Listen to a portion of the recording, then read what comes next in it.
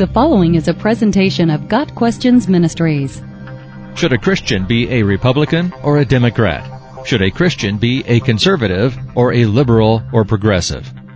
As a 501c3 tax-exempt non-profit organization, Got Questions Ministries is not allowed to endorse political parties or candidates. We can, however, speak for or against certain political issues.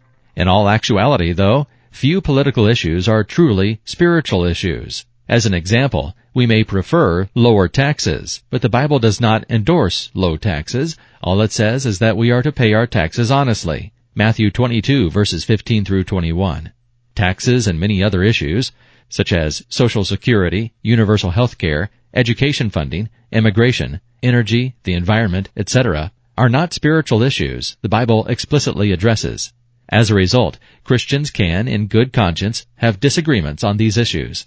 Generally speaking, Republicans and conservatives prefer smaller government and more individual freedom, while Democrats and liberals or progressives prefer more governmental oversight of society and the economy. Conservatives argue for capitalism that is free, for the most part, from governmental control, while liberals or progressives have more socialistic tendencies in regards to the government's role.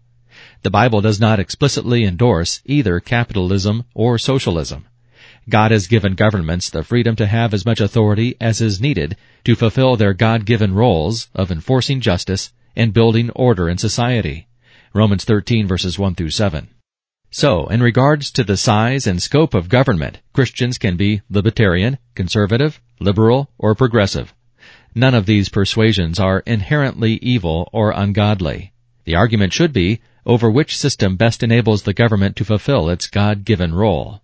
Politically conservative Christians will argue that as governments get bigger and more powerful, personal freedom decreases, and if left unchecked, government will bloat itself into a controlling, authoritarian, and oppressive dictatorship. Historically speaking, there is much evidence to support this argument. Liberals or progressives will argue that the government should be greatly involved in providing social services, caring for the poor, sick, orphans, widows, unemployed, etc., pointing to scriptures such as James 1, verse 27. If these social services result in more governmental control, liberals or progressives are willing to make that sacrifice. Conservatives argue that the more freedom a society or economy has, the more prosperous it becomes. Liberals and progressives argue that some prosperity should be sacrificed for the greater good. So, while one economic, societal, political system may be better, neither is inherently evil or immoral or sinful. Both systems have strengths and weaknesses, and historically speaking, both systems have proven themselves capable of fulfilling the basic biblical responsibility of government. While issues such as the size and scope of government and economic systems are not explicitly addressed in Scripture, there definitely are some political issues the Bible does address, such as abortion, Psalm 139, verses 13 through 16, and gay marriage, 1 Corinthians 6, verse 9. For the Bible-believing Christian, abortion is not a matter of a woman's right to choose. It is a matter of the life or death of a human being made in God's image. Endorsing gay marriage is giving approval to a lifestyle choice the Bible condemns as immoral and unnatural. Therefore, Bible-believing Christians should support issues and candidates that are pro-life, and should support issues and candidates that oppose gay marriage, and uphold the biblical, traditional understanding of marriage. Whether these two issues should trump all other issues is a matter of personal conviction. The Bible teaches that a leader in the church should be godly, moral, and ethical. 1 Timothy 3, verses 1 through 13.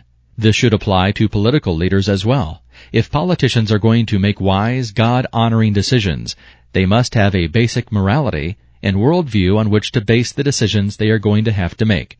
So if there is a clear moral distinction between candidates, as Christians, we should choose the more moral, honest, and ethical of the candidates. No matter who is in office, whether we voted for them or not, whether they are of the political party we prefer or not, the Bible commands us to respect and honor them. Romans 13, verses 1 through 7. We should also be praying for those placed in authority over us. Colossians 4, verse 2. We do not have to agree with them or even like them, but we do have to honor and respect them. Politics is always going to be a difficult issue for Christians. We are in this world, but are not to be of this world. 1 John 2, verse 15.